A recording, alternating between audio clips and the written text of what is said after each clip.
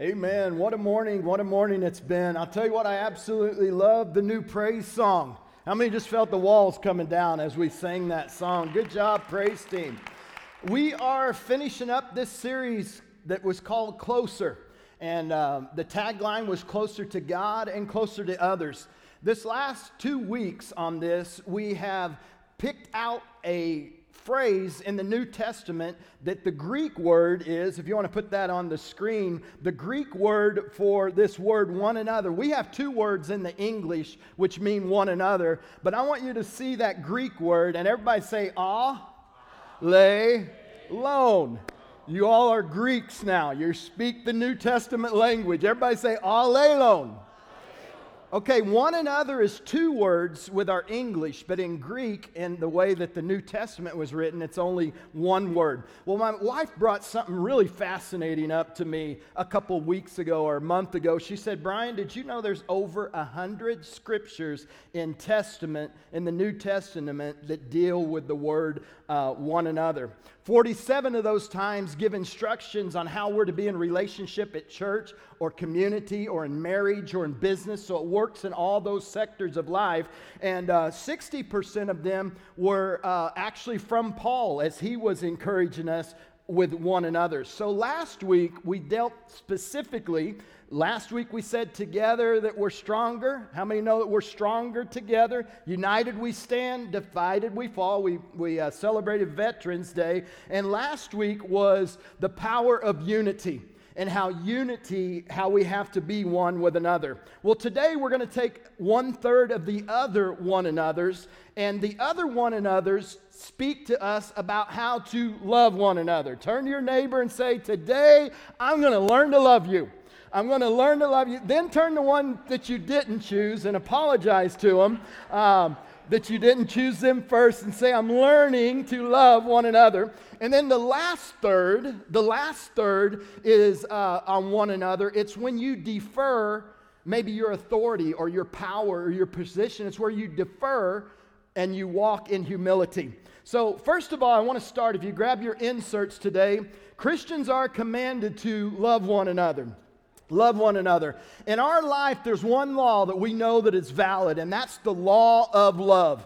When we practice the law of love, it brings the highest happiness to every individual as well as to all humankind and mankind. When there is love, there's life. Love is the only force capable of transforming an enemy into a friend. Would you agree with that? Human compassion, and it's our love that binds us together as a community. Not that we're bound together in pity, or not that we're patronizing each other, but as human beings, we're learning to live and love together so that we can better look at a hope for our future. Being compassionate and being a person of love, it supports a positive view of oneself, and it gives us a sense of well-being, and it's a way that we can discover purpose. I believe this in my opening statement. It is my belief that feeling compassion and love, it's essential for connecting with yourself, it's essential for connecting with others, and it's essential for connecting with God.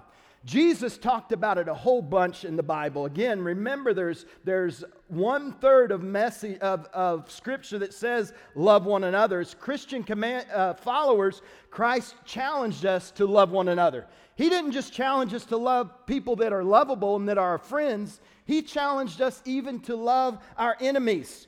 Jesus said in John chapter 13, verse 34, he said, I am giving you a new commandment. Look at that. He said, I'm giving you a new commandment. Love each other.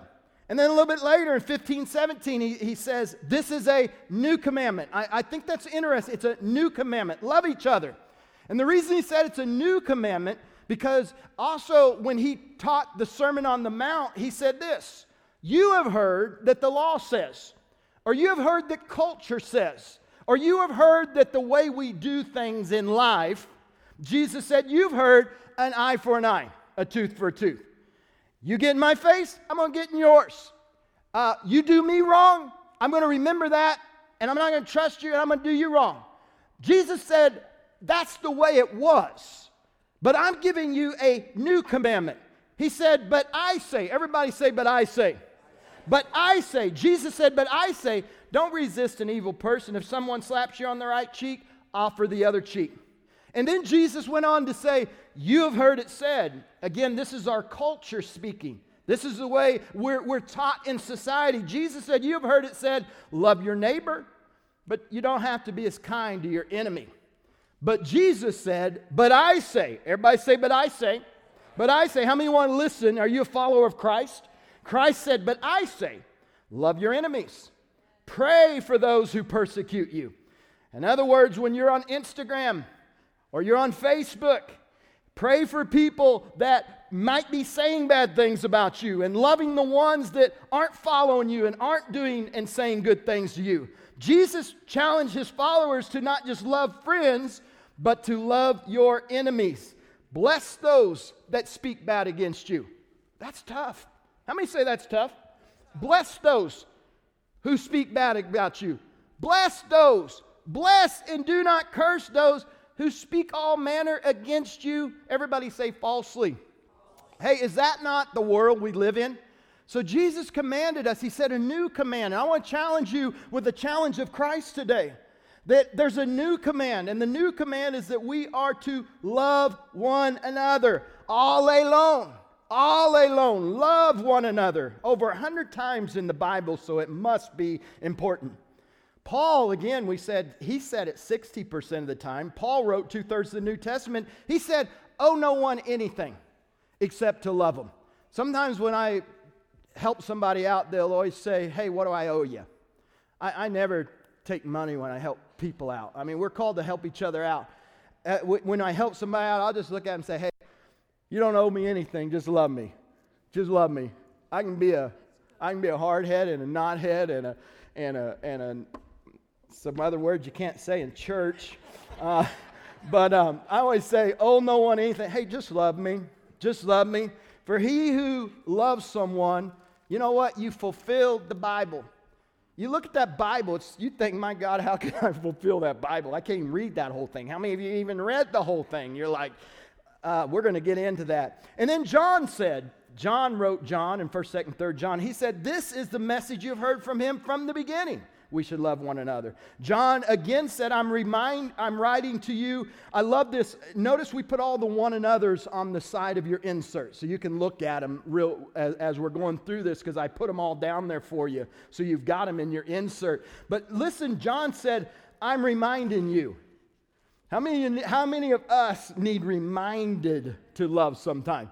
Huh? Come on. I'm reminding you. I got a kick out of finding that scripture because I was like, oh my gosh, I need reminding. Remind you, dear friends, hey, we got to love one another. We've heard it from the beginning. You know, again, you look at this Bible and you think, don't even know where to start in this thing. Don't even know where to read. Don't know which ones. You just look at it sometimes, you're like, wow, how do I sum it up? How do I do this Bible? You know, Jesus made it real simple. He said love can fulfill that whole book. Hey, let's keep it simple. Let's keep it simple. Love can fulfill the whole book. Jesus said in Matthew 22:37, he said, love the Lord your God with all your heart. With your heart, that means with your passion, with your desires, that you're continuing to put value. Loving God with your heart is when you're still saying, I value, I have passion. And then loving him with your mind is your thoughts, your soul or your mind. Loving him, your soul is your mind, your will, and your intellect. So the way you love God with your mind, your will, and your emotions is you give your emotions when you're emotionally distraught or you emotionally don't like something, you give that to the Lord. And then he said, love him with all your strength. And then he said, the second one's love your neighbor as yourself.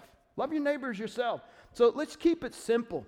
I believe when we love God, it overflows into loving our neighbor. And Paul said, one of my favorite scriptures, take a look at Romans 13. Romans 13. I'm going to be reading it in NLT. Excuse me. Yeah, it is Romans 13. I think I wrote it wrong in my notes. I hope I didn't make it wrong on you guys' stuff.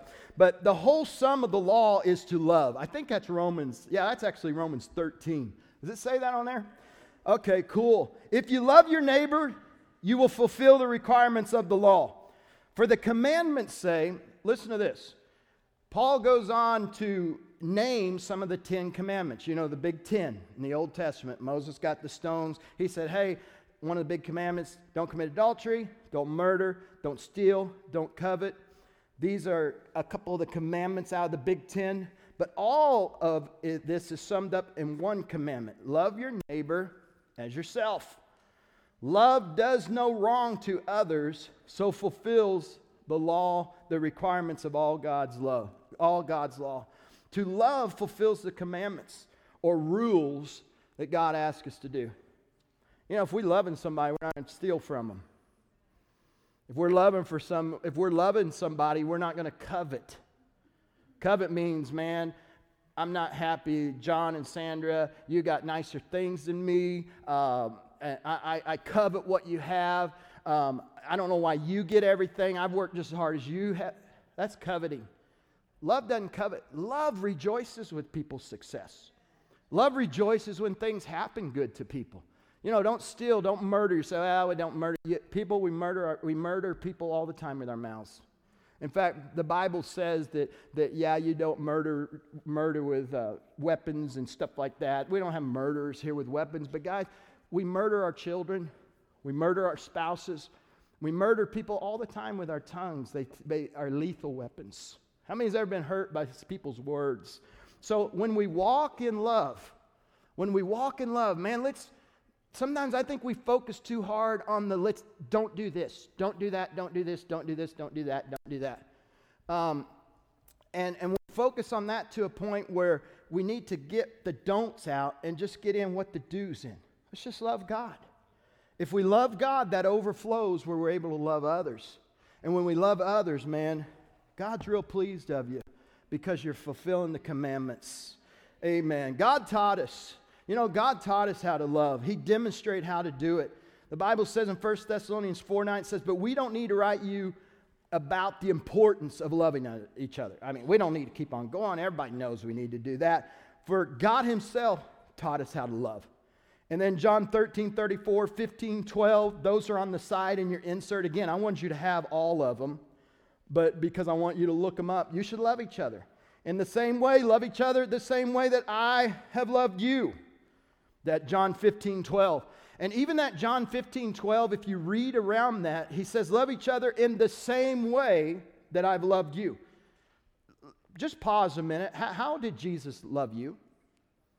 How has Christ demonstrated love to you? Well, one thing says he demonstrated his love towards us, and while we were yet sinners, he died for us. I mean, still in our wrong, still doing him wrong, he said, I'm going to die for you. I'm going to love you. He said, I'm going to love you first.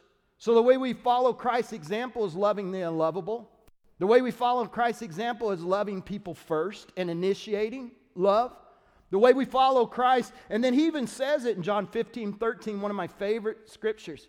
He says, greater love hath no man than to lay down his life for his friend. And again, that doesn't mean that you go out and throw yourself in front of a speeding car. Like, how often is that going to happen? I mean, why would God write something that only 1 out of 1 million are even going to get to practice it? Laying down your life for your friend is when you live for somebody besides yourself. I told my wife yesterday, I said, honey, there's got to be some give here. Because I give everything to her. I'm telling you, I shop, I wash dishes, I do all kinds. No, I'm just kidding. I do those things. But I was like, I just want you to go to Pub 64 with me and watch the college football. That's all I want you to do. I don't like doing that. There's lots of women that go with their spouses and do that. I just want you to do that with me. And she said, all right, I'll do. Hey, greater love hath no woman to do something sometimes that she don't want to do. I don't think it's fair. I do seriously try to help, but it is just not fair that a woman feels like she's got to go home and take care of everything after she's worked all day too. And the man's worked all day too, but come on, guys. She has too. Let's pull our load. Let's work together. And that's when we're going to learn a little bit in deferring and working together. But man, we lay down our wants. We don't have to win all the time. We do what we've been seeing. We watch Jesus. And then Paul said, I love this one. Look at 1 Thessalonians 3:12. Love, I wrote, you might write this down in your notes. Like, where you love out of your overflow of loving God and His love poured on us. I want to say that again. We love out of the overflow of loving God and His love poured in us. You know, even as a minister, they always say, minister out of the overflow. In other words, I got to be getting full all week long by spending time in the presence of God, to have passion, to have unction to preach. They always say, ministers, you got to minister out of the overflow. Well, brothers and sisters, we got to minister, or we got to love out of the overflow. And the way you love out of the overflow is that time spent with Him. That time spent with Him. He teaches us love. First, Romans chapter 5 says that the Holy Spirit is poured, the love of God is poured in our hearts by the Holy Spirit. So as we spend time in the Spirit and with God, love is poured into us like water fills up a cup. Do you all believe that? How many say this? How many can testify to this? How many can say you loved better after you became born again? Or you asked Jesus in your heart? How many says, I didn't even know what love was until I got born again? Why? Because God is love, and when you accepted Christ, His Spirit came into your heart and taught us how to love. It's poured into our heart. You know, when the Bible demands things of me is when I start freaking. Because I'm like, I always fail. I never... Meeting expectations is my thing that causes me anxiety. I'm always that, and then you look at the Bible and you're like, I'm never going to meet that expectation. So whenever I feel like expectations are put on me, I can shrivel. But I've learned that whenever God asks of us something, He gives it to us the ability to do it. The Bible even says in Philippians 2, I think 13, it says that God gives us both the desire and the power to do what pleases Him. He'll even give you the desire to serve Him and the power to do it. He will fill you with love for the unlovable. He will fill you with patience and long sufferings and kindness, and the example that He has given us all those things. Man, I'm starting to get wound up. He gives us all those things, where in turn we give those things. And that leads me to the third point. We see the example. Man, I just felt like rhyming yesterday. Write this down. We see the example of God. Now we must be that example. We see the example of God. Now it's time to be that example of God. And that's 1 John 4:11 in your insert across the page there. Dear friends, since God loved us so much, since we've seen that love, we surely ought to be that love. Where does love come from? Where does love come from? 1 Peter 1:22 on the side of your thing. Guys, I told my wife, I said, almost all my notes are solid yellow this week. It's almost all Bible this week and I was like, well, maybe that's a good thing. But where does love come from?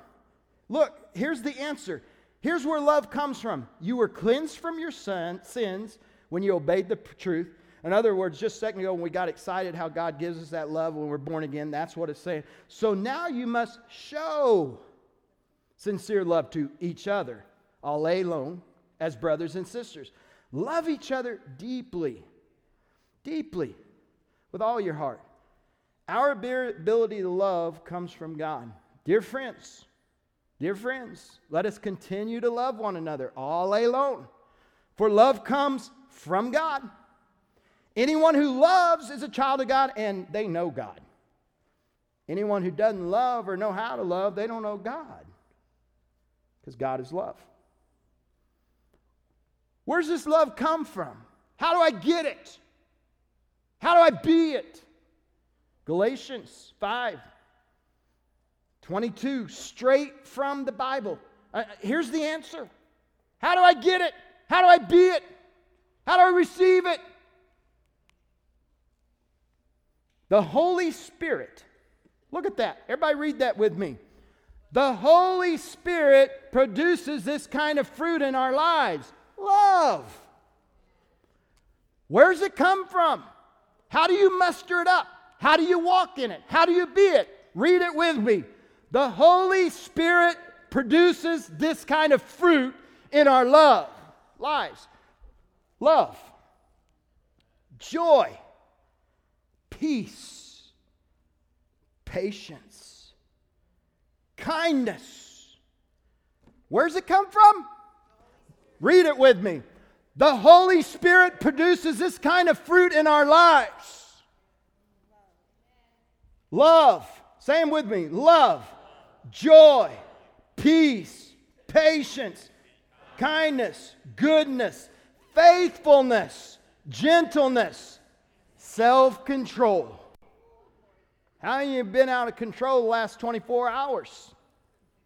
Come on. There is no law against these things. Those who belong, somebody say, I belong to Christ. I love this. I love this. Those who belong to Christ, read this with me. Those who belong to Jesus Christ have nailed the passions and desires of their sinful nature to the cross and crucified them there. Guys, when you get born again or you ask Jesus in your heart, the Bible teaches. In the original it says, understand this truth and then reckon it so. Romans says, when Christ died, listen, some people don't get this. When Christ died, you died with him. Every day I remind myself, I remind the devil, I remind myself every day. Every day I say, Lord, I thank you for forgiveness of sins through the blood, but I also thank you that the passions and desires of my sinful nature, I died to them with Christ 2,000 years ago. And just as Christ died, he was raised up from the dead, and I say, I am raised up a new creature. Therefore, if any man be in Christ, he is a what? New creature. Everybody say that. New creature. You used to be a creature of passion, a creature of evil, a creature of getting even, a creature of madness and anger and rage and wrath and vile. But you died, and that was nailed to the cross, and you raised up a new man, a new woman in Christ. And just as Christ was raised and seated at the right hand of the Father, Ephesians 2 says that we were raised and made to sit with him. You have authority. And then it says this. It says, because Christ has been glorified, listen, the Holy Spirit has been poured out to us. And that is the Spirit that causes this in our heart. Anybody with me today? I'll tell you what, that is powerful. I wish I'd understood that 30 years ago. I wish that somebody would have told me what I just preached to you. And if I were you, I would listen to this podcast over and over and over and over and over and over till you get it in your spirit. And then you start walking in these truths. Sunday morning isn't just come in here and do our dues. We want to change. How many want to change? Be changed into his image. Change is you got to put some effort towards that. Let's talk a little bit about love in action. Love in action. Galatians 5:13 says, through love, we serve one another. And then Jesus said, since I'm your Lord and teacher, I've washed your feet, you ought to wash each other. Again, alelon. Love one another, that one another. You ought to wash each other's. Washing each other's feet means Jesus was the boss. He was the creator. He was God. He had all authority. But he said, let me demonstrate. And he washed. He served. He served one another. Love in action is humility and deference. Here's a bunch of others. I'm going to rip these off real quick. They're on the side of your thing because you can study this. Be kindly affectionate to one another. Elalon, one another. With brotherly love and honor, preferring others above yourself. Always be humble and gentle, patient with each other. Look at this. Make some allowances for each other's faults. Make some allowances. Has God made any allowances for you? Can we not follow that? Make some allowances for each other because of your love. Live in harmony with alelon, each other. Don't be too proud. This bothers me just because of your paycheck and what you drive and what you live in. Don't you be thinking you're better than. Don't you be thinking that. Live in harmony with alelon, each other. Don't be too proud to enjoy the company of ordinary people. Don't look down your nose too far. And don't think you know everything. Man, I love the Bible. Regard, honor, lift up, regard elalon, one another, as more important than you. Man, if you read that in context, I challenge you to read Philippians 2:3. That's where they said, hey, Jesus thought it not robbery to be equal with God because he was God. But when he came, he laid down that he was God. He deferred that authority. He deferred that power. He put himself down. And it says he went clear to the point of not only giving himself to people, he even went clear to the point of dying for people. That's what that's talking about. Pretty powerful. Pretty powerful. Clothe. Just like you put on your clothes every morning. Clothe yourself in some humility. Don't think yourself too highly than you ought. Towards one another. And then I want to go into Ephesians 5:21, and we're going to talk about family for the remainder of this sermon. Ephesians 5:21, how does this alelon, one another, love one another? How does that work in my family? And what works in family works in business, works in relationship, works in neighborhood, it works everywhere, works in church. Notice the overarching principle when Paul is talking to family, the overarching principle is Ephesians 5:21, where it says, submit to one another out of your love for Christ. So the umbrella for everything Paul's going to say from now to the end of the chapter, actually into chapter 6, is going to fall under this umbrella. Here's the umbrella. I want everybody to say this with me. Submit to one another out of love for Christ. Say that with me. Submit to one another out of love for Christ. Then it says this. First it says, hey everybody, family, all of us, mom, dad, little brothers, big sister, grandma who's living with us. First of all, we're going to submit to one another because we love God. So husband, wife, you should have a family meeting today. And you should get together and you should say, boys, mom, dad, here's the overarching principle. We're going to respect, we're going to yield, submit to each other because we love God. And then he says, wives, submit to your husbands. See, it's easy to do that when you see Paul gave that commandment to everybody. And he says, wives, submit. Do you know what that submit means, wives? It means this, that there is nobody that can influence your husband. There is nobody that can speak into your husband's life, either good or bad. Nobody affects him like you do. Nobody can harm him or help him like you do. Nobody can do it quite like you can.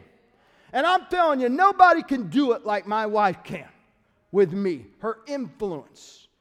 But a wife submitting is when she yields that influence, and the Greek says to leverage or push up her husband so that he might accomplish and be all things that God's called him to be.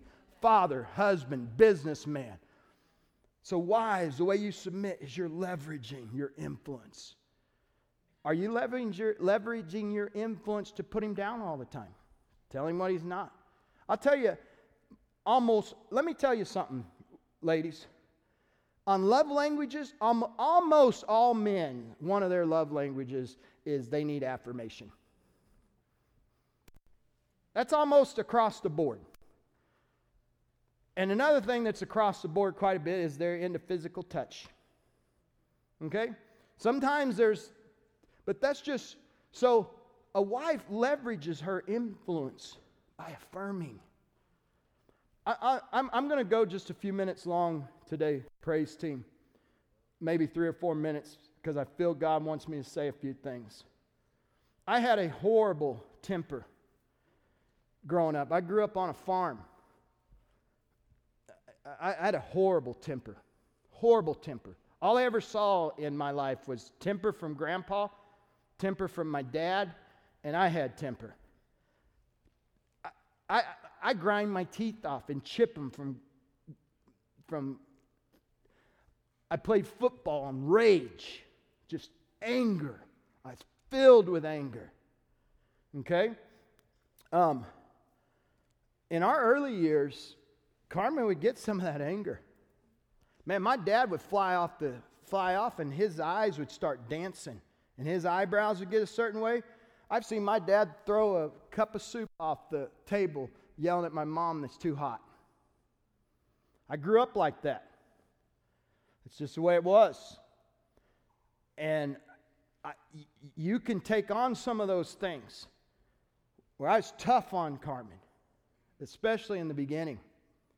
Caitlin, I was pretty tough on her. Out of our 4 kids, I was pretty tough on Caitlin, our oldest, because you don't know this stuff.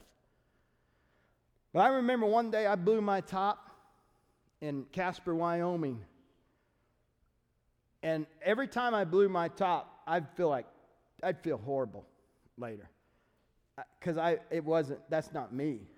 I love my wife and my kids and all that stuff. And I have such an amazing wife. The deep changes that I have that have happened in me has not been my wife with her finger in my face and tell me what I'm not. And tell me what she's not. She's soft. She's tender. She's affirming.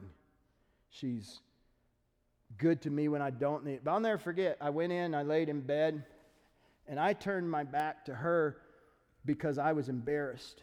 And I knew I screwed up again.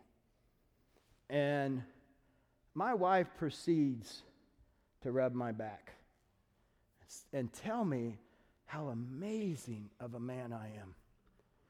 And how amazing of a man of God I am, and how she believes in me and she follows me, and how much she feels loved, and how good I am to my kids. I'll tell you what, that just broke me down. I can remember it like it's yesterday, having my head down and tears going across my nose and snot coming out my nose and just a puddle. And I never said a word. I just received. But I was changed that day. That is godly submitting of a wife that leverages her husband to be a better man. And then it says, under that umbrella, wives, submit to your husband. Husbands, love your wives as Christ loves the church. Carmen, grab that microphone. What do you think women want to know?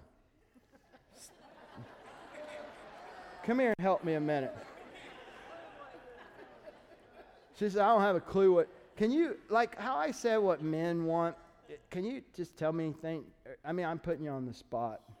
Would you rather not? Just, what do you think men need to hear where we go at it wrong? Everything? Can you say anything? It's for the husbands to lay down their lives. He knew there was a reason. What does that mean? Because I think it's difficult for men to lay down their lives. Because women, we're kind of we're born with that nurturing with our kids. You know, we just basically we forget ourselves and take care of everyone else. I think that's a little bit harder for guys, just because it's not in the DNA makeup of a man. So Paul was saying, men, lay down your lives, quit thinking. See, you're being really. Quit thinking about yourself. See, she's so nice. She's so nice. But it's reminding men, don't try not to think about yourself. yourself only, but put yourself in the shoes of your wife and your kids and what's happening. Pastor Justin. Talk to men. Stop doing what you're doing and serve her first. Find out what her dreams are. Put it down. Every day, stop. What does she need first? Then I get to watch my show. What does she want to watch first? Amen? Guys? Yes. Put it down. Put down the remote. And put down your life and go do what she wants to do first. Amen? All right. Sorry. I talk. That's too hard. You don't want it soft as men, right? I love you, buddy. Hey, and then it says this, and it's all under that umbrella. And then it says this, children, obey your parents in the Lord, for this is right. And it actually says you live a lot longer if you do. And boy, that was true in my household. But then, but then it says this, fathers, still under that deal, praise team, you can come.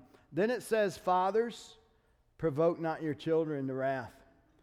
And I've done that before too, because sometimes, you know what hit me when I was asking the Lord, how do I talk about that one today, just a little while ago this morning? He was like, just tell the parents to admit you get it wrong sometimes. Right. That's what I feel. You know, when as a young parent, you're like, well, I'm the parent because. Well, my mom used to say, well, why? Just because. And sometimes the just because the parent is really not in the right light or right. So I think fathers, provoke not your children to wrath means there's times to say, Dad was wrong. You were right in this. I was overpassionate and I was upset about something else. And apologize. I'll never forget one time when, well, I don't want to tell that story. It makes me look too bad.